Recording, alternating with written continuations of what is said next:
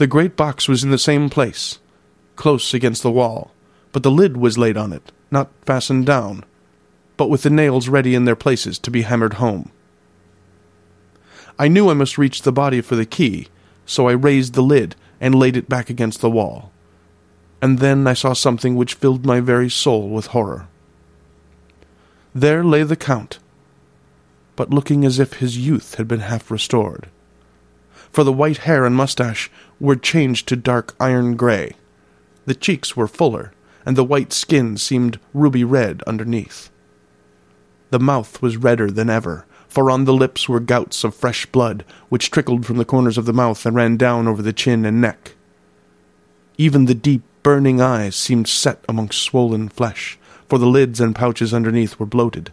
It seemed as if the whole awful creature was simply gorged with blood. He lay like a filthy leech, exhausted with his repletion.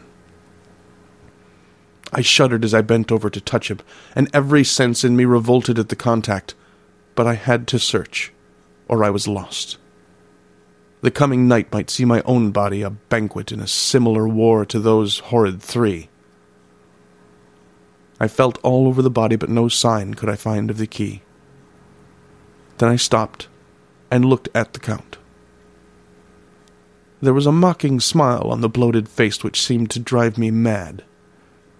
This was the being I was helping to transfer to London, where, perhaps, for centuries to come, he might, amongst his teeming millions, satiate his lust for blood, and create a new and ever-widening circle of semi-demons to batten on the helpless.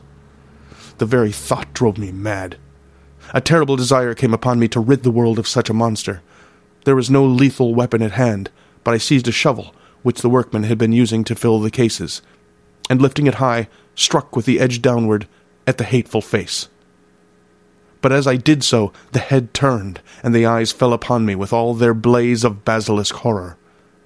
The sight seemed to paralyze me, and the shovel turned in my hand and glanced from my face, merely making a deep gash above the forehead.